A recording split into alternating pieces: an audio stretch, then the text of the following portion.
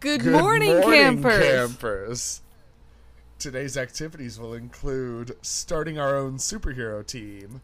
Lunch today will be going through this intro for a second time because I'm recording now. And to end the night, we will be saving the universe from total obliteration, except nobody's going to know because somebody wasn't recording the first time we did it. So put on your sunscreen, bug spray, and camp uniform as we, again, dive into the Great Lakes Avengers. The Great Lakes Avengers. Mariska Hargitay, Sarah. Mariska Hargitay, Sam. I'm your camp counselor, Sam, an ex-pro wrestler in training and current drag wrestler manager. And I'm camp counselor Sarah. I'm here to kick butts and eat nuts. And we're here to ask, is it camp? We're diving into popular culture of all kinds to loosely identify what makes something camp. We are not here to be the definitive experts on it, but rather just talk about this often overlooked and frankly queer subgenre. So you are our comics guy. I dabble, I am but the you comics are guy. a comics guy. Yeah, I'm full on into dudes and big on into comics. Your two great loves. They've never crossed over, unfortunately. Every single guy I've dated has been like, yeah, I'm kind of interested. And I'm like, oh, can I talk to you about it? And they're like, maybe once in a while, shut up. Oh. It's okay. Big dudes who are into explained- comics, you can reach Sam at 902. 90210. Yes, I live in Beverly Hills. The Great Lakes Avengers. What is your history? Because mine's probably going to be longer with this. What's your history? It with is. the- I love Squirrel Girl. I particularly love Squirrel Girl because of Ryan North's run on Squirrel Girl. I've been reading Ryan North and dinosaur comics since I was in high school, and he is a very funny writer no matter what he does. He's just fantastic. Via Squirrel Girl, you knew of the Great Lakes Avengers. Sort of tangentially, it's one of those things where it's like Condiment Man in Batman, where he shows up in the Lego Batman movie. Hold on. Not Condiment Man, What? Condiment King. Condiment King, thank you. Where I was leaving Lego Batman and I turned to my mom and I was like, you know, the Condiment King's a real character, right? He's not just a joke. Where it's hard to tell sometimes what, when you're reading comics, is a one-off joke and what is actually a character who goes back for 60 years. Yeah, there's a very, very fine line that is maybe an atom thick at this point between the two. I mean, okay, all right, let's get into some Marvel history stuff to catch you up to where this series, which is titled GLA for several reasons we'll get to, and what's going on here. You have to understand with comic books that we go through these phases, these eras, right? Mm-hmm. The initial phase of comic books was called the Golden Era, and that's where you get your Superman, Wonder Woman, Batman, triumvirate of the DC heroes. You get your old Justice Society people, the initial Green Lantern, not the Hal Jordan, yada yada. But this was that very pure, we're going to punch a Nazi on the nose and then take our dame out for a night on the town, but a nice one where we drink milk. That kind of thing, right? Yeah. And then it evolved because all art evolves. The next That's the stage, interesting what we thing, call too, is you get the people who grew up on the comics are eventually the ones who are writing and drawing them. That's exactly what happens. So by the time the Silver Age comes around, Marvel fully forms in the Silver Age, and DC Comics had been slowly eating up smaller other comics along the way. DC and Marvel took two very different routes during the Silver Age. Marvel sat down and said, like with the likes of Stan Lee and Jack Kirby and Steve Ditko, they were like, well, let's tell stories about these superheroes, but what if we have them actually progress a bit through quote-unquote time, comic time, however long that is. Now, stop me if I'm wrong, but my understanding is that they wanted a sort of more realistic approach to these stories, and that's why they don't live in a town called Gotham or Metropolis. They live in the real New York City, that sort of thing. The tagline which I don't know if it came later or earlier or during, was the world outside your window. Okay. That's the idea, right? Is that Marvel, for the most part, is supposed to be a very real version of our world. All right, odd thing here and there, like Wakanda and Atlantis, but, you know, both of those are hidden places. And Madripoor, oh, well, that's pretty foreign. Nobody really goes over to Asia anyway. It's the 50s and the 60s. Not knowing what that this would last for 40, 50, 60, 70 years going on now. Anyway, Silver Age, Marvel got serious and serialized. And when I say serious, I still mean like Peter Parker is still upset that he didn't get a date, or he had to miss the date. DC went fucking goofy as fuck, because DC called the Distinguished Competition by Marvel. Their whole thing was, if we can sell a cover, that's what kids want to buy. Right? Is this what led to like the collector boom? No. Okay. What I mean by this is that the cover would give you what the story could entail. So, oh no, Batman has to marry a gorilla for some reason in this issue. Why don't you read to find out? This is not a limited edition foil cover. This is what is the most exciting clickbaity cover we can come up with. Yes, this was the original clickbait, because DC didn't fucking care. In one issue, Batman marries a gorilla. In the next issue, oh no, Batman now has to go out every night in a different Batman-colored costume. And it's him surrounded by like 12 different colored Batman outfits. And he's like, I must, Robin, I have to go out in a different color every night. And it doesn't matter, because, no, it's not like in that issue you're sitting down and you're like, well, where's his gorilla wife? What does she think of all this? Because that story fucking sucks. Nobody cares. They just would move on to the next thing, then the next thing, the next thing, whatever to sell comics. This is not my gorilla house. This is not my gorilla wife. So, this is where Marvel creates Fantastic Four, right? Spider-Man. Fantastic Four is regarded as the first Silver Age proper Marvel heroes. Doctor Strange, yada yada yada, all these characters, and you get these names starting to come up, like Steve Ditko, who will come up in a bit. Into the 70s, 80s, this is called the Bronze Age, and all of a sudden you've got people who grew up reading the comics are now being hired to write the comics. Up until now, that didn't really happen so much. All of a sudden, you get guys like Chris Claremont, who comes in and says, I love this continuity. I want to dive down into, the fuck was up with that pterodactyl dude? Let's make him important again. And, oh man, Magneto's dope. What if he survived the Holocaust? Right? And we get more of this folding in of real world, sorry if you can hear that, real world things coming into the comics. And this is where DC started to get away from whatever the cover is, it sells, and more into, let's actually tell stories. People want to know what Green Lantern's up to, and the Flash, and what if there was, I'm trying to think, fourth world shit, and like really out there, you know, cosmic, bizarre shit. Then into the late 80s, you get guys like Frank Miller who come in and writes The Dark Knight Returns, right? We've all seen the cover. It's Alan Moore, right? Yeah. Guys like this were like, okay, what if we explored the psyche of these characters? Like, what if Batman was the sole hero left, but he gave it up because he was so worried and he saw too many people die, yada, yada, yada. And this is his last big stand. It was all these great Elseworld ideas of, well, it's not the main continuity, but it could be. Right? These could be consequences for actions. Then we got into the 90s, and the 90s went wild because Rob Liefeld jumped onto a title called New Mutants, which was one of Marvel's highest selling books.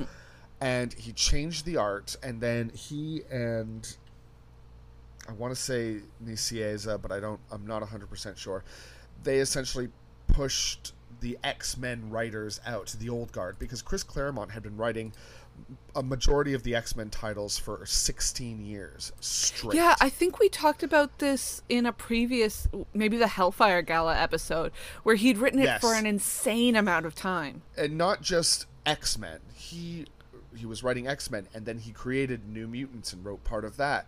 And he helped create X Factor and helped develop all these stories together. And he became this sort of showrunner, if you will, for all the mutants stuff, because he had like this big years-long chronology, right? Yeah, Chris Claremont was the kind of guy who, in the middle of a story, will bend down, plant a seed, and then just keep on with the story. And it's the most natural thing you've ever seen. Mm-hmm.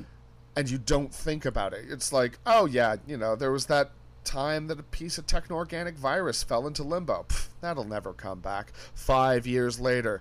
Wait, that's weird. New York is in hell now, and everything's made of, like, Tron shit. This is reminding me of, like, RTD's early work on Doctor Who and Torchwood. Yes.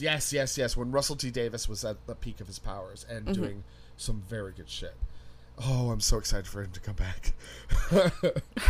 Cautiously optimistic, because when he is at the top of his game, no one can beat him. We all remember, any Whovians out there, we all remember watching the first season of the new Doctor Who and getting to that final episode and going, holy shit, you planned this from the beginning. I mean, obviously you did, but you did it so fucking well. Yeah, it's probably my favorite series of Doctor Who ever. Yeah, it's the reason people get Bad Wolf tattoos, right? Yeah.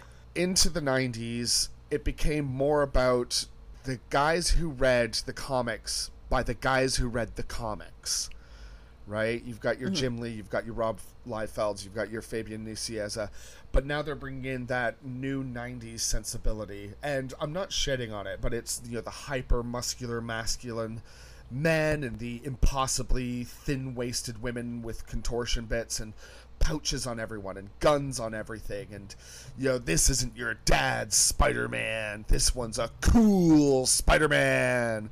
And literally all of the heroes at some point in the 90s, all of the major heroes at some point in the 90s get replaced, right? It was this thing that happened all over the place. Like Batman got replaced by 2 different dudes, Superman got replaced by 4 different dudes. All the Avengers died and got replaced by the Thunderbolts, who are much cooler, and I'm so excited for their movie, and we'll talk about them later. But yeah, they get a drop here, I think, in the comic that we're talking about. I think they do. Okay, it's great. And so these guys came in, and everything was extreme, right? It's a Kool-Aid blaster and a skateboard. At the end of the 90s, a new guard of people started coming in. Now, these are the guys who read the Alan Moores and grew up on that kind of shit. Whereas Rob Liefeld and his people were the kind of people who were reading just like Captain America and the Hulk, the quote-unquote regular shit. Yeah, it's not a new generation, but like a half generation off. Yeah, a half generation. That's good. These news guys come in and say, all right, we love the comics. We love what's happening. We want to make this world more real. And this can all be sort of pointed towards, and I'm getting to the point with the GLA in a bit. This can all be pointed towards a comic called The Authority, which was essentially an alternate universe pastiche of the Justice League. Imagine if the Justice League, who are effectively gods upon Earth, took it upon themselves to solve every problem in the world by force, because nobody else can stop them. And they call themselves the Authority. So they'd go to these war-torn countries and just murder the dictator on live TV and say, do better, and then fly off. And like, there's an issue where they kill God, who's a giant eyeball from space. And they destroy an alternate universe of England that was colonizing parallel universes. That one seems fair. That seems just. Oh, yeah. No, totally. They fucked their country up, and then they said, you ever come to our universe again, we're going to do way more than that. Bye. they're dope as fuck, because what they also looked at, the writers, was like, what if shit had consequences, right? No more of this like Batman gets punched down a little bit and then he's fine the next week, right? Like it doesn't quite work that way.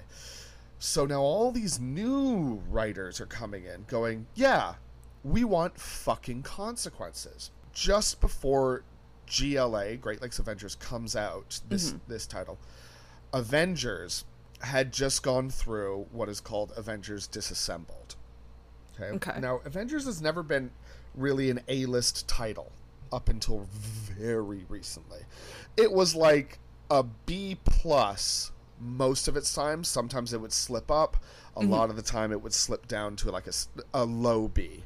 Yeah. Right? But Brian Michael Bendis came in and said, I'm going to pull on some strings that people have forgotten to write about for years now, and I'm going to fuck shit up.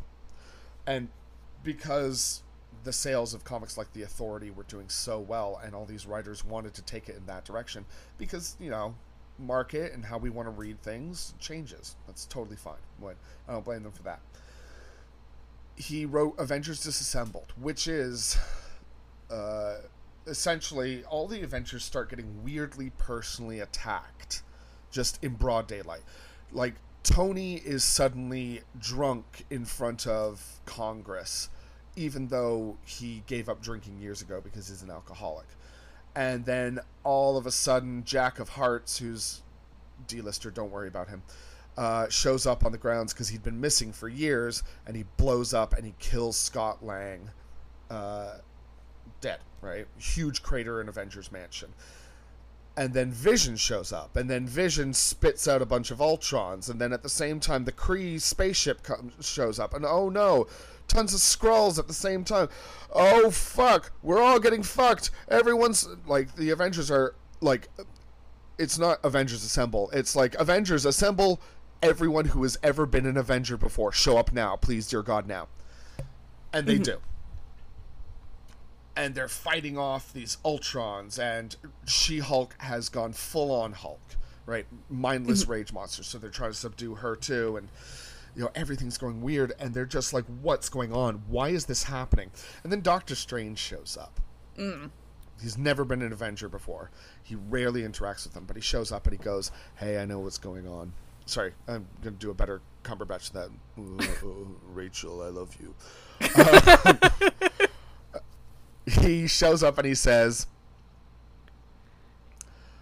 oh, this is all a fucking illusion. It's Wanda who's doing it. Turns out Wanda went crazy, for lack of a better word, because she remembered last year that she had given birth to boys who turned out to be demon hands and were taken away from her. So much so that she had to magically have those memories erased from her. She remembered For more on it again. this, go to Disney Plus. Anyway, she goes wild. She basically Tetrises Hawkeye to death. He goes away, and a bunch of Avengers are like fighting, and Beast shows up and he's all, oh, I'm Beast, I'm evil. No, he's fine at this point. He's evil now, but bureaucratically evil. Anyway, they managed to subdue her, and she's like, "Oh, please!" And they're kind of like, "We don't have a choice, Wanda." When who should show up? Oh, it's Magneto. Magneto shows up. Great, and he's all, "That how do I sound like a gay Ian McKellen?" Well, that's just Ian McKellen. Ian McKellen shows up, and he's all, "That's my daughter. Let's go," and he takes her away. And then the Avengers are kind of on the lawn, and big hole in New York, and they go, well, we fucked up. Guess there's no more Avengers anymore. Goodbye. And so they disassembled. The end? Question mark? Well, there was no Avengers title for a little while. Oh, wow. This is why GLA exists. As a mini-series. In the meantime, X-Men's still a big title. You've got all these things, but you now have this fresh hole to plug, right? Of a B-grade title. You generally want to trade the level of a title for another level of that title, right? To even out your spreadsheets and blah, blah, blah, blah, blah. GLA isn't going to be that because their only appearance to date had been in West Coast Avengers, which was a C-grade spin-off of Avengers. Yeah. Which was a B-grade title. Is Kate Bishop a West Coast Avenger? She will be later. This is the first incarnation of the West Coast Avengers. Okay. Audience as well, don't take my word as sacrosanct when I say B grade and C grade. That's generally been my impression. Other people might say, oh, I fucking love that, and that was an A+. It's like, great, I love that for you. But nobody was buying West Coast Avengers. Anyway, issue 46, Great Lakes Avengers. They're based out of Wisconsin, and it introduces you to these brand new characters, all with shitty powers, basically. Yes. They're all gags, they're all goofs. They're not meant to be the Avengers. So at the time they had Avengers, which is based on the East Coast. They had Avengers West Coast. And now the reason that they called themselves the Great Lakes Avengers is that there's no North Coast of the United States. Well, the Great Lakes are kind of like that. Oh, let's do that then. Yeah. It's a joke team that they decided to resurrect using the writer Dan Slott in the absence of the actual Avengers. And I love this fucking joke so much. So much so that the cover for the first issue is a mocking of the Avengers Disassembled cover. Yeah, I get Mr. that Immortal's getting struck misassembled, by lightning. disassembled joke now. Yeah, so if you were to replace all the characters on the front with characters from the Avengers at that time, you'd have your Thor and your Cap and your Iron Man, and it'll all be, ooh, dramatic. But in this case, it's, well, goofums. Yeah. That's kind of the state that we're in. We have a cast of characters. Mr. Immortal, his power is that he is immortal, and we'll find out later why. His girlfriend, Dinosaur, who is a double pun. I love that. It's a whole thing. You got to see a picture. I'll upload pictures. Flatman, who looks almost like Reed Richards, except he's just two-dimensional. Big Bertha, who is an obese woman with incredible super strength and durability. Doorman, who is a level 10 teleporter, in that he can teleport you anywhere as long as it's in the next room. Later on, they'll introduce Squirrel Girl, the aforementioned, created by Steve Ditko, as a joke with Iron Man, where she defeated Dr. Doom. Yeah, she's also defeated Thanos. And then, last but not least, we have Grasshopper, who will show up later. Sort of. That's very generous of you to include him. Oh, it'll get weirder. I'll expand on the whole thing at the end of it. Do you want to go through the synopsis then?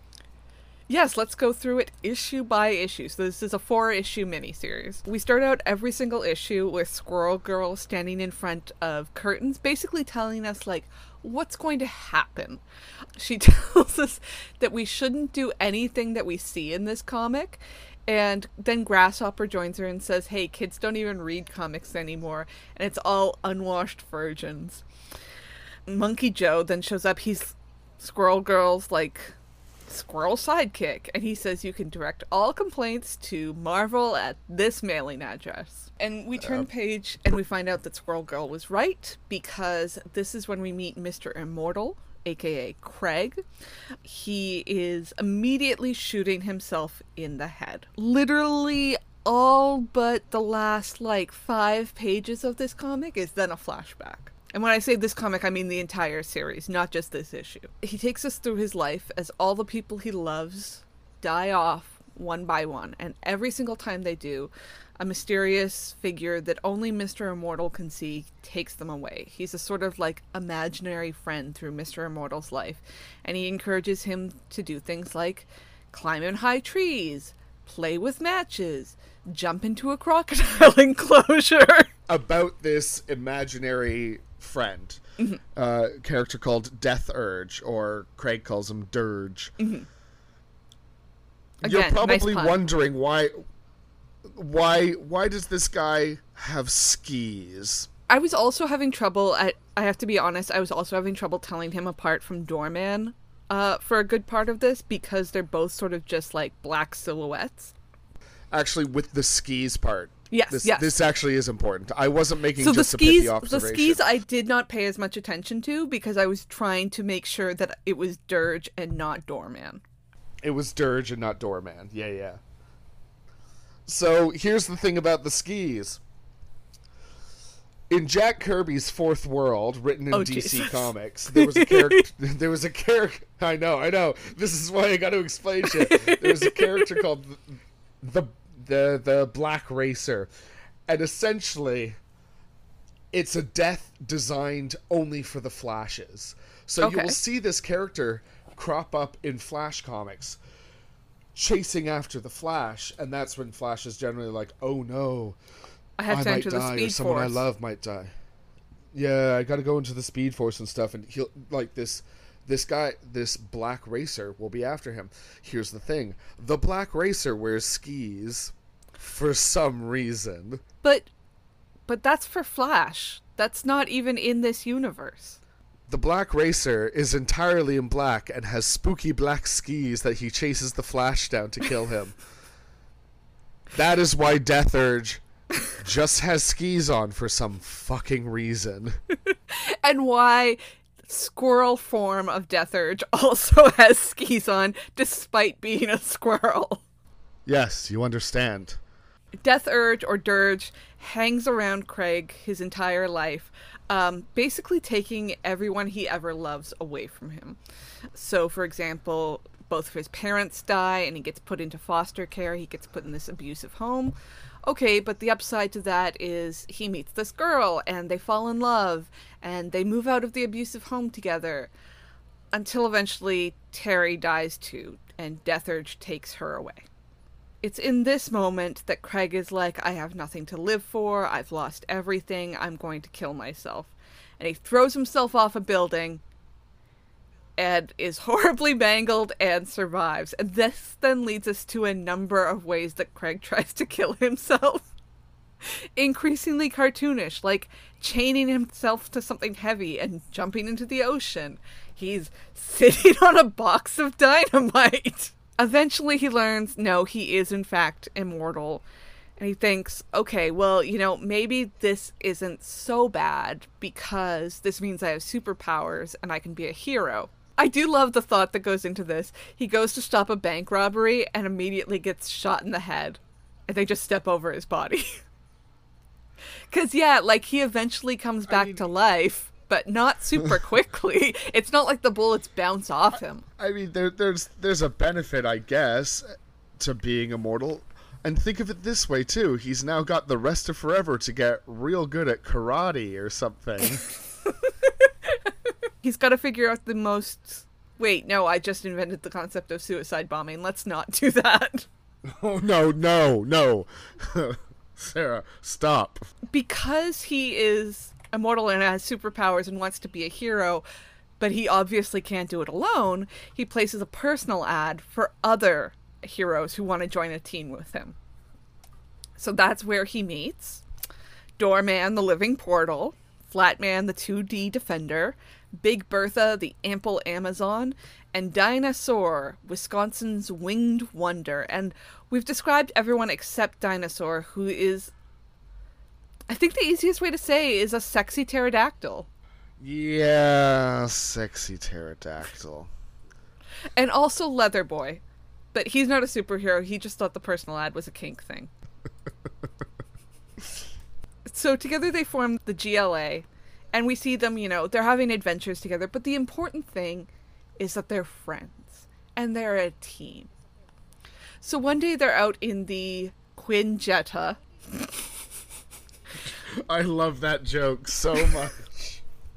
When they find Maelstrom, who they tell us, like, literally in the text, they're like, he's a big Avengers villain. Sam, is he a big Avengers villain? Okay, so Maelstrom is...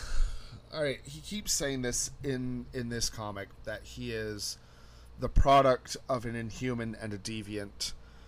If anybody is super MCU literate, you'll know that Inhumans was a TV show that failed miserably. And that the Deviants are the bad guys from the Eternals movie. Mm-hmm. Kind of like a weird offshoot anti-Eternals thing. Mm-hmm. So yeah, he's supposed to be the crossover of those two, and then he creates this protoplasma energy, blah blah blah.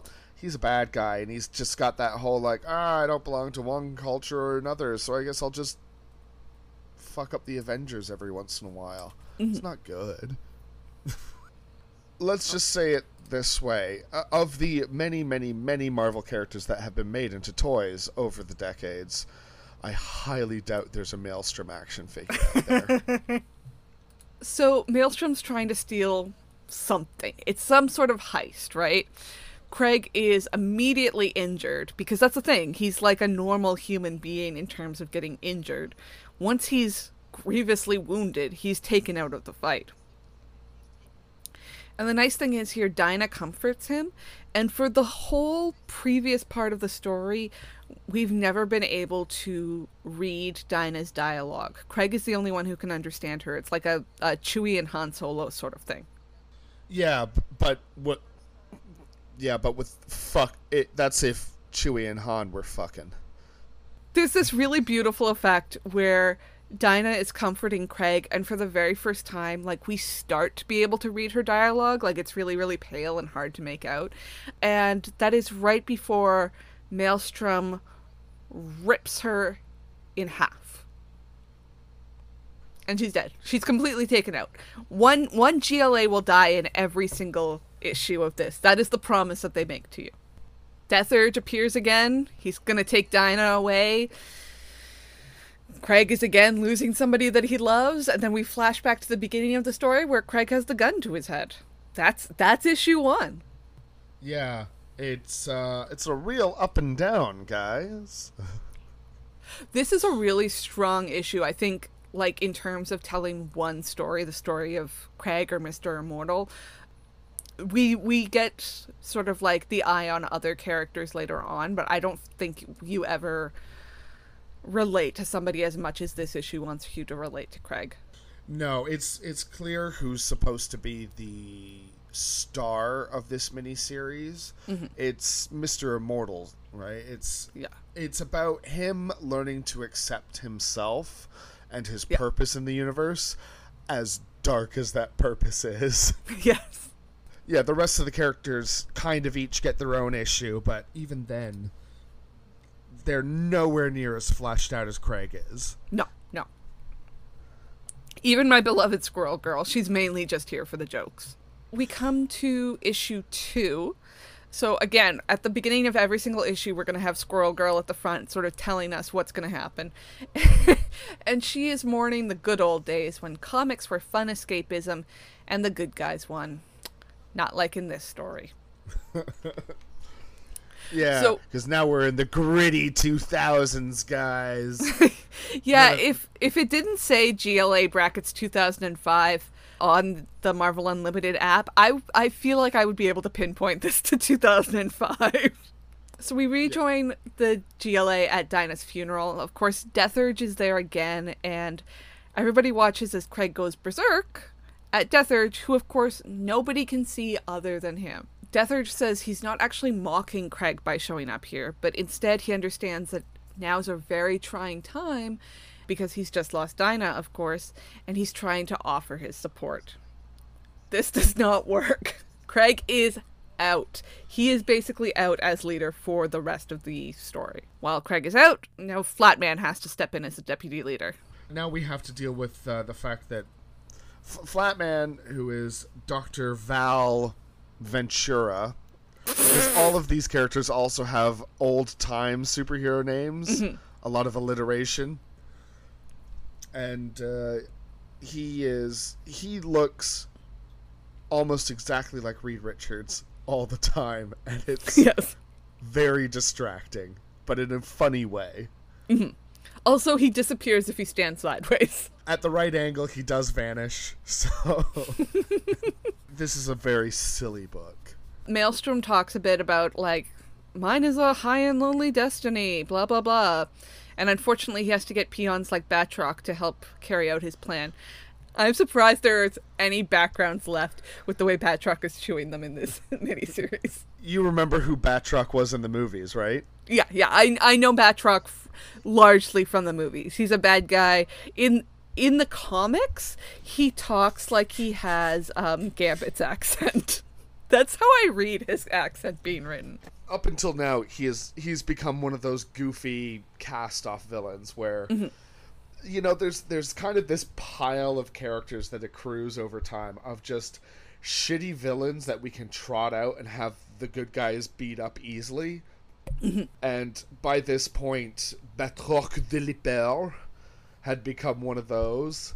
And it's not until Captain America, Winter Soldier, that his character was massively resuscitated by getting Jules St. Pierre to play him.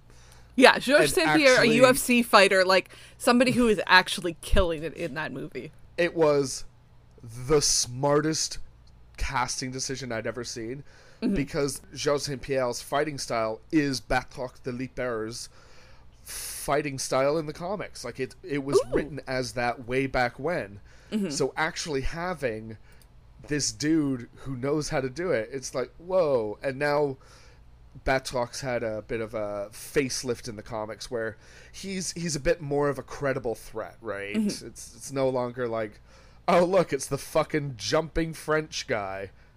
Wow. But this is what, 9 years before Winter Soldier comes out. Winter Soldier the movie. Yeah, roughly. I feel like there's one of the other, like, goons there is somebody that I should recognize, but Batroc was the one I really knew. No, the other two haven't really been in anything. One's called Machete and the other one's something. They're both like, I have a really good time with this very specific weapon where I'll base my entire character around it now. Yeah, they've read comics before. Like a dude who discovers Monster Energy drink, and then all of a sudden he's got the hat and the shirt, and his car's got a big decal on the back, and it's like, dude, what? We meet Ashley Crawford, the biggest supermodel in Wisconsin, frustrated that she isn't getting any bigger or better jobs. I hope you just file that away. She's not coming back this issue. Flatman and Doorman talk about how the team's falling apart, so they need to take action to bring them back together. So Flatman's plan is, let's go to New York, since it's the nexus of superheroes, and let's see if we can get anyone to join the GLA. I love this plan, because as we go through it, I'm going to give you some real fun background on characters. Okay, because I made a list of everyone that I recognized. I do want to point out, though, that Doorman insults Penn Station, and it does smell like pee, and it is actually the literal worst, and I love New York City, and Penn Station can go burn in hell. It's the worst. I just wanted to get that out. So, everywhere they go, they get rejected by everyone they ask to join the GLA. Okay, so here is what I spotted. First, they meet up with the swordsman, who is not Hawkeye, and would like you to know that he is not Hawkeye. Moon Knight, Spider-Man, Wolverine, Daredevil. Let's slow down a bit. Let's back up. Starting with the guy who's not Hawkeye. He's definitely not Hawkeye. I don't know why you think he's Hawkeye. Okay, so first, yes, he is dressed almost exactly like Hawkeye. This is going to get real fucking weird in a second. Hawkeye had been killed by Scarlet Witch, and he was dead. She murdered him with chaos shit. This guy is Swordsman. He joins the Thunderbolts, and the Thunderbolts are... The Thunderbolts at this point have become a very weird team in that initially their idea was that we pretend to be Avengers replacements, the Thunderbolts, when secretly we're all bad guys and we're just going to wait until everyone believes us and trusts us implicitly, and then we stab them all in the back and get everything we want. That's very camp. That's very camp. And that was a great plan to start with, but as the series progressed, half of the characters started going, wait, people respect us and help us out with things if we do nice things for people? What? So a bunch of them become good guys. And later on, some of them will even become Avengers. Actual Avengers. But anyway, the Thunderbolts by this point had become a team of bad guys who joined this team in hopes of rehabilitating themselves into good guys. So you have Shocker, you have Radioactive Man, you have Songbird, Atlas. Excuse me, you can't tell me Shocker and Radioactive Man with a straight face. See, this is why I have trouble differentiating what's an actual, like, in-universe reference and what's a gag. None of these are gags. These are all, like, straight-faced characters. And here comes Swordsman. Swordsman joins up. He's real good with a sword. He never takes his mask off, not even in front of these guys. And he's super protective of his sword. And every once in a while, if he, like, in a fight, if he feels like he's losing, turns out he can fire, like, this blast of shit out of his sword as well. He's real attached to this sword. It sounds really cool. I'm going to take the wildest left turn here. The man under the mask is known as Andreas von Strucker. Like Baron von Strucker? He is the grandson, or son, sliding time scale, it gets weird, because Baron von Strucker was from Nazi times, World War II. Yeah. Andreas had a twin sister, Andrea von Strucker. They are the children or grandchildren of Baron von Strucker. They're also mutants, whose ability was, when they hold each other's hands, they can essentially create, like, these destructive blasts of cool destruction energy shit. They're also Nazis. Yeah. And they're also fucking each other. Ugh. Incest Nazis. I don't know why that was the thing that tipped me over the edge of them being gross.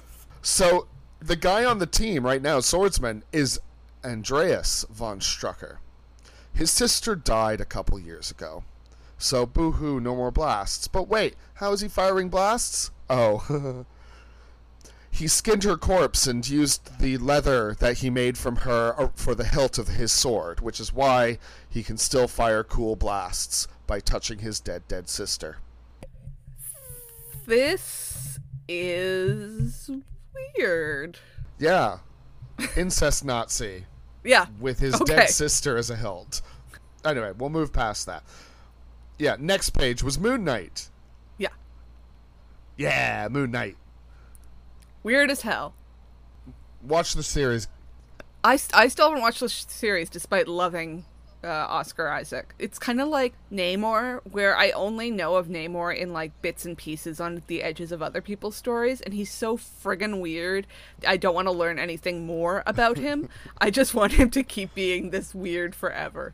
Ruler of Abslantis. Yeah. Spider-Man, Wolverine, Daredevil. All right. We meet a guy. Okay, so this is when I start to lose the ability to ID everyone. You skipped over one page, which had one of the kids from the Power Pack, which is a group of children superheroes, and then Living Lightning, who is also a gay superhero. Mm-hmm. All right, now we get to the big page. First guy is Wonder Man. Okay. Who's Wonder Man?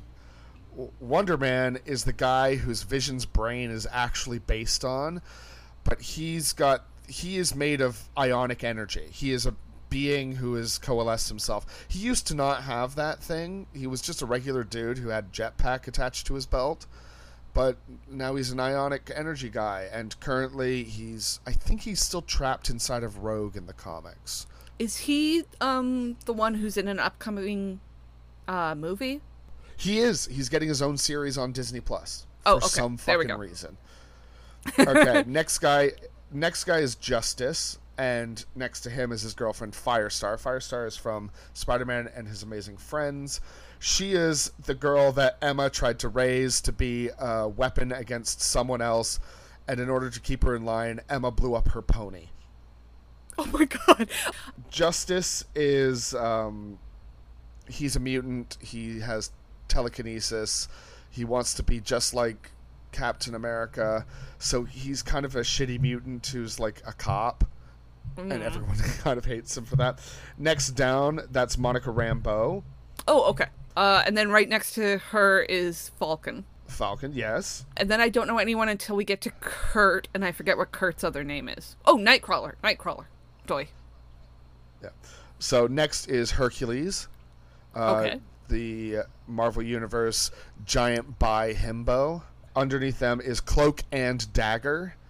Okay. Their whole shtick was that they're runaway teens, and then they got some street drugs forced on them, and the drugs turned them into superheroes because it awakened their mutant abilities.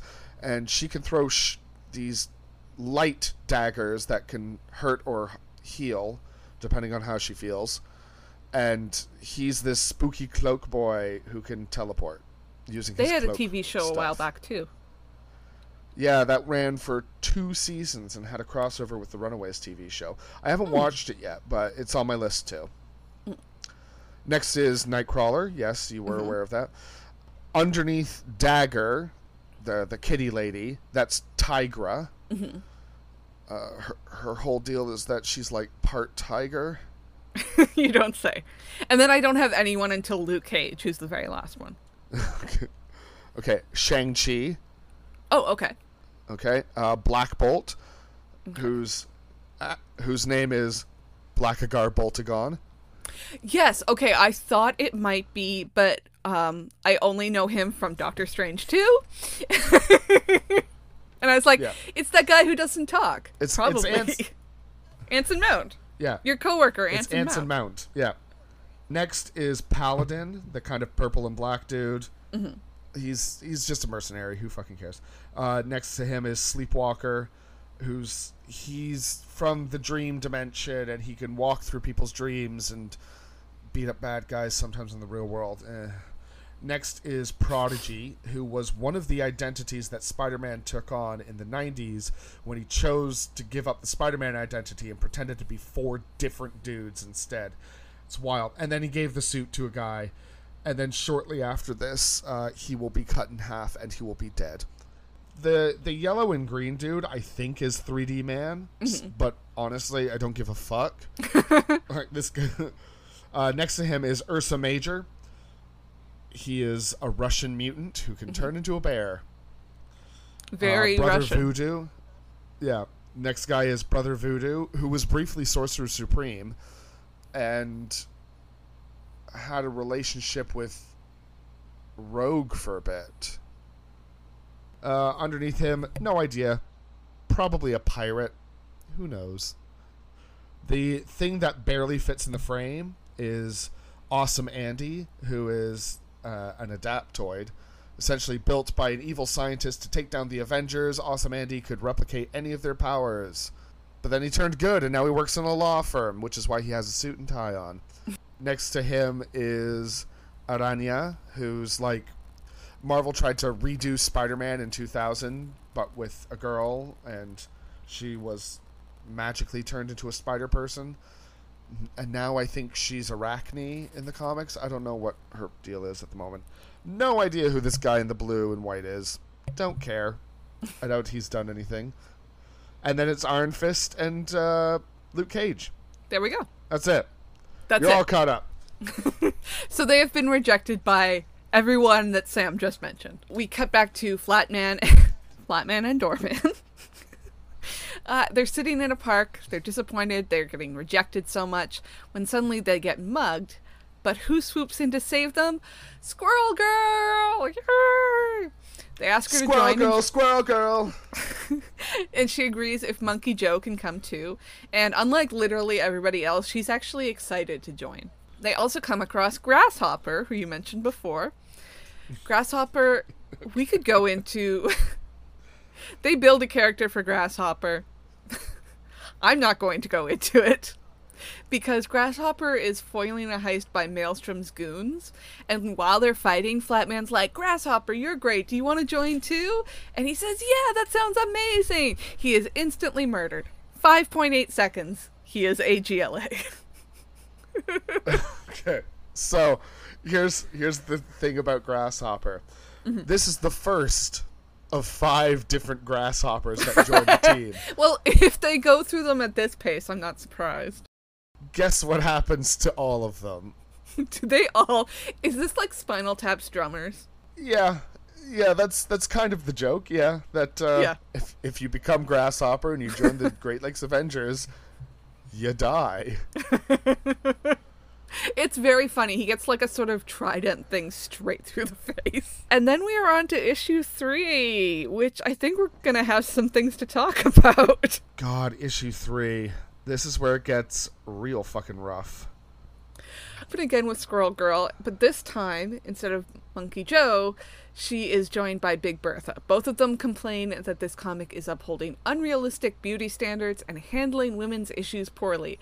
And if you don't agree with them now, you will in a few pages. They don't say that. That's me saying that. That's me saying, oh boy, does this take a turn. And Big Bertha says again, it's because comics are written by unwashed virgins. Here is the address to send your complaints. Blah, blah, blah, blah, blah. Again, we are back to the fight from the very first issue where Craig shoots himself in the head, except this time we're focusing on Big Bertha. Big Bertha is also Ashley Crawford, the supermodel that we met last issue. She says the GLA aren't what you think of when it comes to quote-unquote model superheroes, but the funny thing is, she literally is one. Ashley is the biggest supermodel in Wisconsin. Her superpower is that she can add and subtract hundreds of pounds from her frame at will. Now, the adding part seems to be easy. So, for example, we see her, like, stopping a bus and saving school children. But the subtracting, she says she has a, quote, unattractive method, which we see the results of on a, no pun intended, splash page, which is vomit. Every once in a while, Monkey Joe will have a sort of, like, insert panel where he'll be like, hey, kids, don't try this at home. And he says, bulimia is never funny, which is throwing a hat on a hat. It really doesn't work here because the joke that they're making isn't a joke. Like, a hat on a hat is one thing, but a joke on a joke is another. And sure, it can be like a fun escalation, but the problem here is the original joke isn't funny. And I'm not being all like, we can't joke about eating disorders or anything like that. I actually think it would be really interesting if you had a superhero with an eating disorder. The problem here, and this is my issue with it, and we're obviously going to talk through this, but yep. I feel like the way that Ashley's power is put across is that she's embarrassed by it. It comes across as something like incredibly gross. That's why we get the big splash page of her vomit spelling out the title of this issue, and it's embarrassing to her. And those are both things that are like actually true to having bulimia. I don't feel like the writer's actually saying anything other than like, here's a way that people lose weight, and what if we magnified it? So that's why I feel that this does not work. Okay. Yes, I full-heartedly agree with you. I get that this was the low-hanging fruit for supermodel jokes. Mm-hmm. Like, and in the very first issue that the Great Lakes Avengers showed up in West Coast Avengers, she does appear as both Big Bertha and Ashley Crawford, like in both forms. And Hawkeye and Mockingbird are there, and they're both like, "Wow, holy shit, we know you. You've been on the cover of Vogue and crap." Mm-hmm. All right. Yeah, this joke only comes out here. Mm-hmm. There's a subsequent Great Lakes Avengers series that came out a couple years ago and ran for 7 issues. One of the biggest emotional arcs that happens in those 7 issues is Ashley Crawford coming to love herself in terms of body positivity, where she stops being quote-unquote model thin, and she accepts herself as a bigger person. Mm-hmm. And it becomes like, oh, I see, all this time I've been, going about this the wrong way. I don't have to hide who I am. Yeah, I can take off what I want, and she finds this comfortable middle ground for herself. Mm-hmm. It's fairly poignant. And the series, I believe, was written by, I think, Leah Williams. I'm not 100% sure. Mm-hmm. I'd have to go back and look. But it was clear that this author went into it and said, I like the Great Lakes Avengers. I hate this one joke. Mm-hmm. What can I do to undo that? Because I don't feel like the rest of the story or anything surrounding Big Bertha suggests that she has an issue with how she's perceived in these different ways. Like, she She doesn't make it clear that she's the same person the whole time, to people like the sleazeballs that she works with and that sort of thing. But like, she's very happy, it seems, when she's able to use her powers to save people. It never comes across like she hates being Big Bertha, even though Big Bertha is drawn in like this stereotypically, from a certain Western point of view, unattractive way, that sort of thing. I see her using her Big Bertha strength to stop that school bus as like this beautiful, beautiful thing. And, you know, she can be exactly whatever size she wants at any time, which she is in complete control of, which I think is a really, really cool concept. Except for this one joke, yeah. So I would then recommend you read the second series from a few years ago. Because it's better. Also, it introduces the character Good Boy. Good Boy is a werewolf. I was going to ask if he was a dog. No, sorry. You seem to be mistaken. It's not a he. I think Good Boy is gender non-binary. Oh, okay. But just likes the term Good Boy. Fair enough. It's amazing. Good Boy is great. Every once in a while, it's like, drooling, snarling stuff. But most of the time, it's drawn with the biggest puppy dog eyes imaginable on a werewolf. Oh! Back to Ashley. We see her life modeling and working with these gross sleazeballs. They see the GLA on TV and they laugh at them because, like, look at these losers. They think they're superheroes and they're just the GLA. And then we move to somebody else watching the same broadcast. It's Dr. Doom. Flatman and Doorman. According to the text, at this point, it is Dr. Doom. So Flatman and Doorman introduce Squirrel Girl to their HQ. She meets Craig. He is incredibly out of it. He's very drunk. He is wearing dinosaurs clothing. I believe they say that he's downloaded something like 57 different copies of One is the Loneliest Number. Friends don't let friends listen to Amy Mann, guys. Hey, I love Amy Mann. Death Urge hovers outside the building, telling Craig that there's a reason for all his suffering. So he travels beneath Lake Michigan to Maelstrom's super secret base, where Maelstrom goes on again about there's one great secret, there's the design of the universe, blah, blah, blah, blah. I sort of like, yeah, it's the comic equivalent of, like, monologuing. Oh, and Maelstrom can actually see Death Urge. He's the only person that we've seen so far besides Craig who can see him. Back at GLA HQ, Squirrel Girl, Doorman, and Flatman decide to figure out what Maelstrom was stealing when he killed Dinah, and they leave Monkey Joe behind to watch the base, because he's not just a regular squirrel, he's super smart. Unfortunately, when they do, Dr. Doom sneaks in and murders Monkey Joe.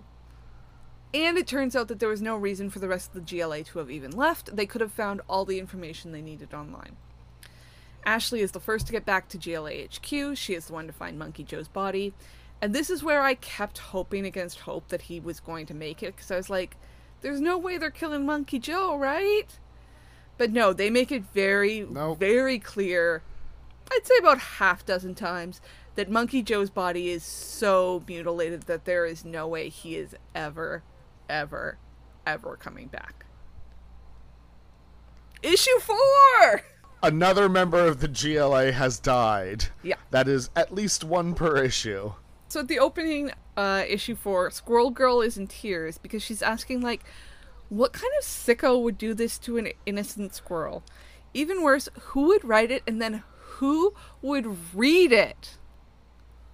Ashley is transformed into Bertha and is pinning Dr. Doom, but it's not really Dr. Doom. It's Leather Boy, the kink dude from before. Ashley calls him a Doominatrix, which is actually pretty fun.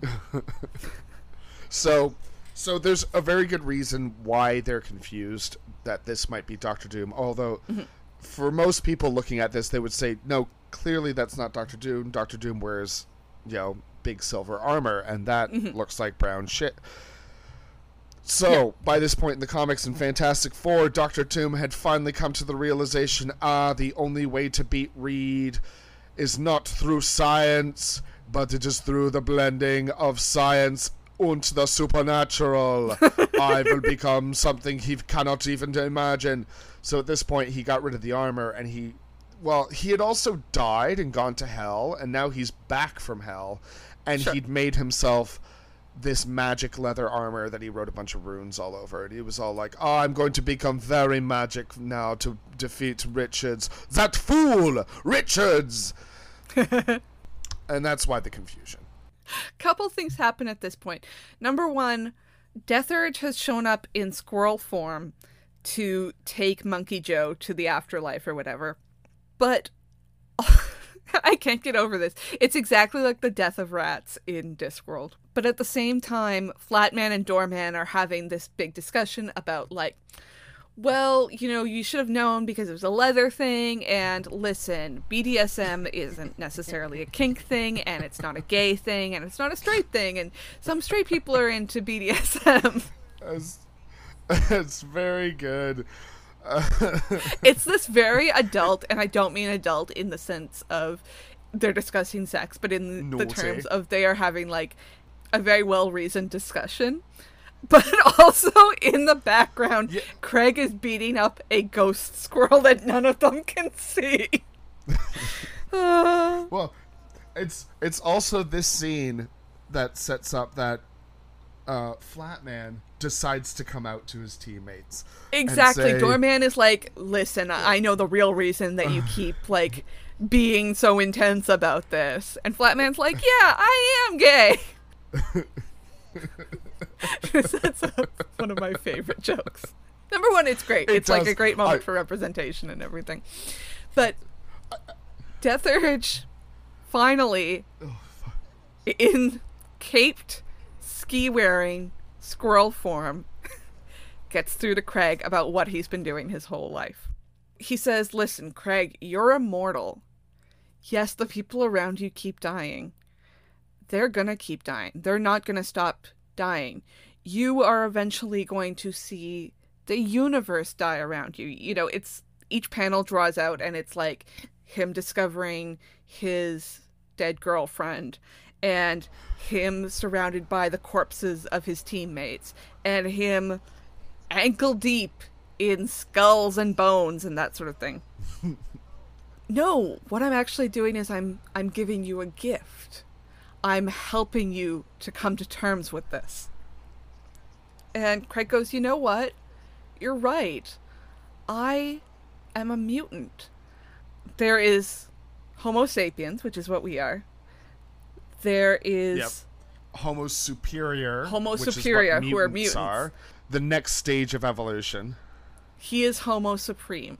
So he, after this very heartfelt discussion with the death squirrel that no one can see, and after Flatman has just come out to his team, Craig has had a realization, and he turns to the team and says, I just found out.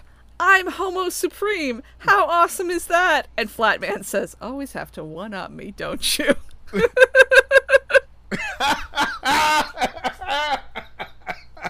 Right. It is the best joke this 4-issue series has made. Oh my god. I'm Homo Supreme. You motherfucker. So they take the fight to Maelstrom. They're fighting. There's all these guys who you tell me now that, like, Machete and things like that. I'm like, these guys are probably important. No, they aren't. No. God, no. Squirrel Girl doesn't have Monkey Joe anymore, but she does still have an army of squirrels that she can summon to her. Well, they're in Wisconsin. It's filled with squirrels. One of my favorite things here is when Craig is like, I can't figure out how we're gonna win. Cap would find a way. Hawkeye, too. I'm a real Avenger. And he just starts blasting his gun indeterminately. Again, Mr. Immortal's whole thing is that he's gonna live through everything. Doesn't mean he's gonna get real good at doing it, though. No. Craig uses Doorman to get close to Maelstrom. And Maelstrom's like, no, you don't understand. I saw the collapse of the entire universe. This is Everything Everywhere All at Once. That's what it is. It's Yeah. Nothing Matters. Oh. Versus Nothing Matters. Nothing Matters. This is their discussion. Holy They're shit. Yeah, Holy it's shit. exactly Did we the same. Crack this comic book open? Oh my We God. cracked this case wide open. And so Craig gets through to Damn it, Maelstrom I'm by hunting saying, down like, the Daniels. by saying, listen, like, if nothing matters, then yeah, you can destroy the entire universe with the machine that you've built. But, like, why not do what I'm gonna do? Why not just kill yourself? It's the exact same thing. And he lifts the gun to his head and he says, look, I'll go first. Oh, it's so good! And we're back at the start! Full circle, baby. Full circle. Maelstrom then shoots himself in the head and smacks the button to turn off the machine. And the day is saved! Hooray! Except they think that they've lost Flatman. Big Bertha couldn't keep a grip on him and he got sucked in. No. Another dead Great Lakes Avenger? Except he's not really. All of his clothes got sucked off and he was embarrassed, so he was standing sideways. The fucking silliness of this. And they all have a big hug around Flatman, despite him protesting that, yes, in fact, he is naked and he's not very comfortable with this. And then we have the GLA, you know, they're back together, they're a team, they're gonna fight another day. And that's the Great Lakes Avengers. Oh, wait, no. Not quite. Because then they get a letter in the mail from Stark Enterprise. Oh, saying, yes. Hey, you motherfuckers. Stop using the Avengers name without license. We need you to give it up. And so Mr. Immortal has to tell the team, sorry, we can't be the Avengers anymore. And the team's like, well, what are we going to call ourselves? And Squirrel Girl says, hey, I'm a mutant. 'Cause you're kind of a mutant, right? And Doorman says, I'm a mutant too. And Flatman says, so am I. And Big Bertha says, so am I. So they get the great idea to rechristen themselves as the Great Lakes X-Men. That's a great punchline. This punchline will be continuously followed up with the same punchline several times over the next few years, where they become the Great Lakes Champions, the Great Lakes Defenders, and at one point, the Great Lakes Initiative. Now, in the main universe, they are, and forever will be, the Great Lakes Avengers. Okay. You say, and forever will be, but... I mean, it's comics, right? Who knows? Who knows? I mean, let's face it, Squirrel Girl became an actual Avenger after this. Yeah, because she's friggin' great. She is friggin' great. She was on New Avengers and US Avengers. And then for a brief period of time, she stopped being a mutant when Marvel and Fox were debating over the rights and stuff. So yes, because they made a pilot for this.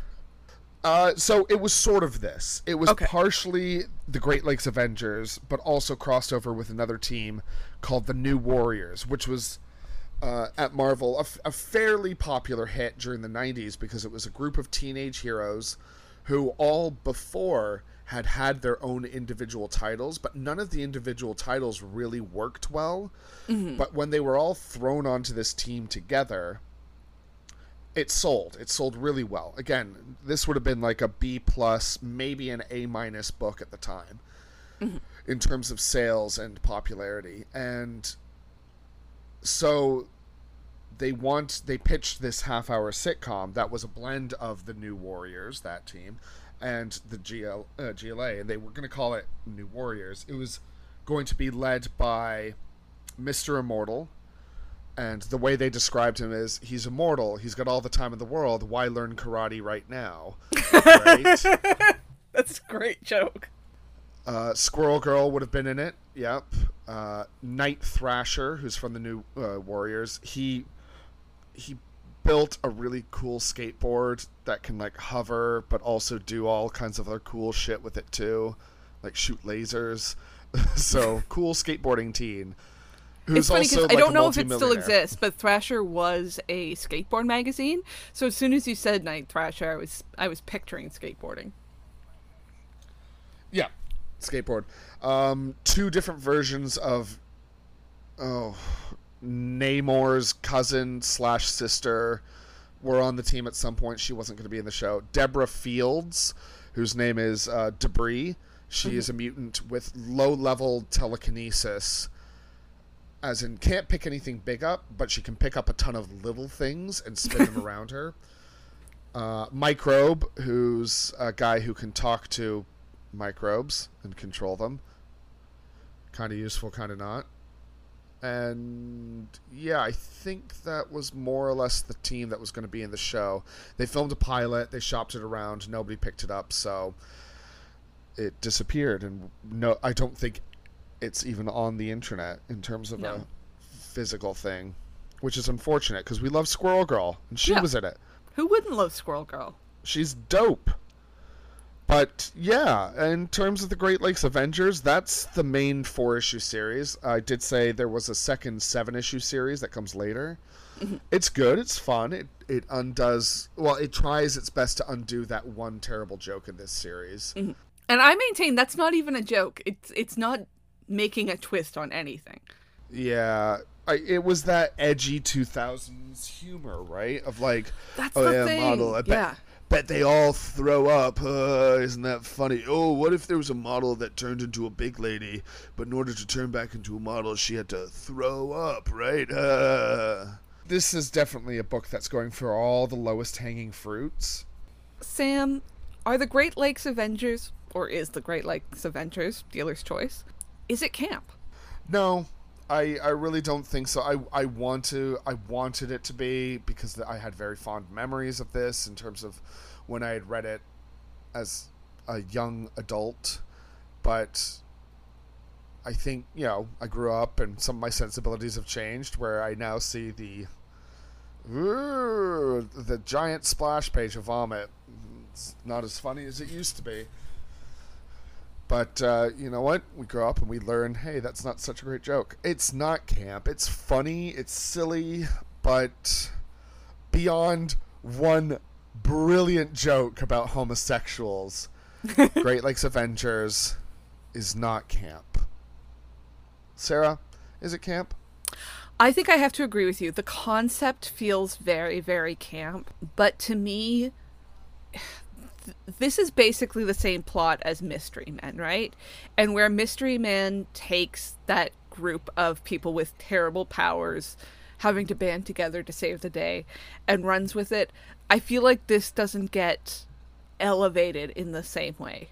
I am really interested in reading that other 7-issue run, but no, this is really, really funny. I really enjoyed it, except for the issues with issue 3 that we have talked about. But no, I don't think this is camp. Okay, so sorry guys, not camp. Hey, it's not a value judgment. It's not to say that it's bad. Camp doesn't equal good. We can dislike things and still think people demand camp. This is why they're here, Sarah. J. Jonah Jameson is slamming his hand on the desk saying, damn it, bring me pictures of a camp Spider-Man. Actually, hold on, there is a camp Spider-Man coming out. Did you see the pictures of Web Weaver? No. Okay, so every couple of years, the Spider-Man part always goes into a Spider-Verse thing, ever since the initial Spider-Verse. And they just pump out more variants of Spider-Man. Yeah. Just like, what if Flash Thompson had been Spider-Man? What if a million spiders think they're Spider-Man? What if, yada, yada, Kraven the Hunter, a pig, blah, blah, blah, blah, blah. This year, they've decided to introduce a Dune buggy that's Spider-Man. A T-Rex that's Spider-Man. Love it. And my favorite, Web Weaver, who they've announced proudly as the first gay Spider-Man that they're writing. Web Weaver is an assistant fashion designer to Janet Van Dyne, who is a fashion designer in the Marvel Universe. And his outfit has ruffles and broad shoulders, but a very thin and tapered waist. And all of the pictures of him have him with his hand placed gently upon his breast in a very superior pose. Web Weaver. I love him. Oh, I see. Oh, yes. That's a bold eye. Yes. Yeah, bold. His fearlessly femme identity is central to who he is, but it's not the story. Oh, yeah, he looks fun as hell. Fashion Spider-Man, Fashion Spider-Man! So thank you for joining us today on our exploration of the Great Lakes Adventures. Please subscribe on your podcaster of choice, leave a star rating and review where you can, because it always helps us to find new people who may not know what their camp favorite is. Yes, and next week we will be discussing the play that goes wrong. So this is a whole series. There's 6 episodes. We're going to be talking about the whole shebang. Yeah, we'll blend it together. And sorry, did I say play or did I mean the show that goes wrong? So if you've never seen the play that goes wrong or the show that goes wrong, you are watching a show that things like people forget their lines or don't come in at the right part or the sound cue doesn't go off at the right time or a prop doesn't work. Things like that. And it just escalates and escalates and escalates. It's very farcical. I will say that. It is very pantomime, very farcical.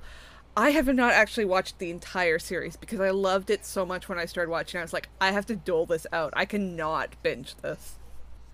Yeah, I made it like 2 episodes in and I was like, oh, I would love to watch this with these specific friends, and then I never got the chance to, and it fell by the wayside, but I just remember... Now I'm forcing your hand!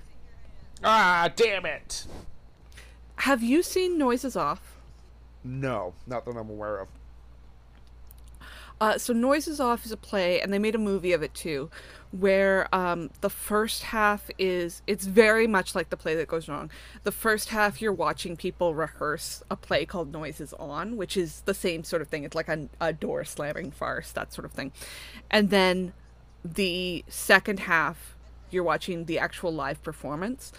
And because you've seen them go through the dress rehearsal, they're sort of doing all of these shortcuts in the second half. It is insanely funny. Stephen Fry said once that he had heard a theater show, Noises Off, they would have issues with wet seats afterwards because people would pee themselves laughing. That's great. I mean, that's if you ever see Noises Off, please take the opportunity to see it. All right, I will save that in my brain. Anyway, you, our audience, our campers, can continue our discussion on our Twitter and our Instagram. I am at Rhys Indigo, all one word, RHYS, spelled the Welsh way. And I am at Sour Citrus Lady. You can follow the pod on at IsItCampPod. Until next week, wait an hour before swimming, watch out for snakes, and stay camp. Bye! Ta-ra!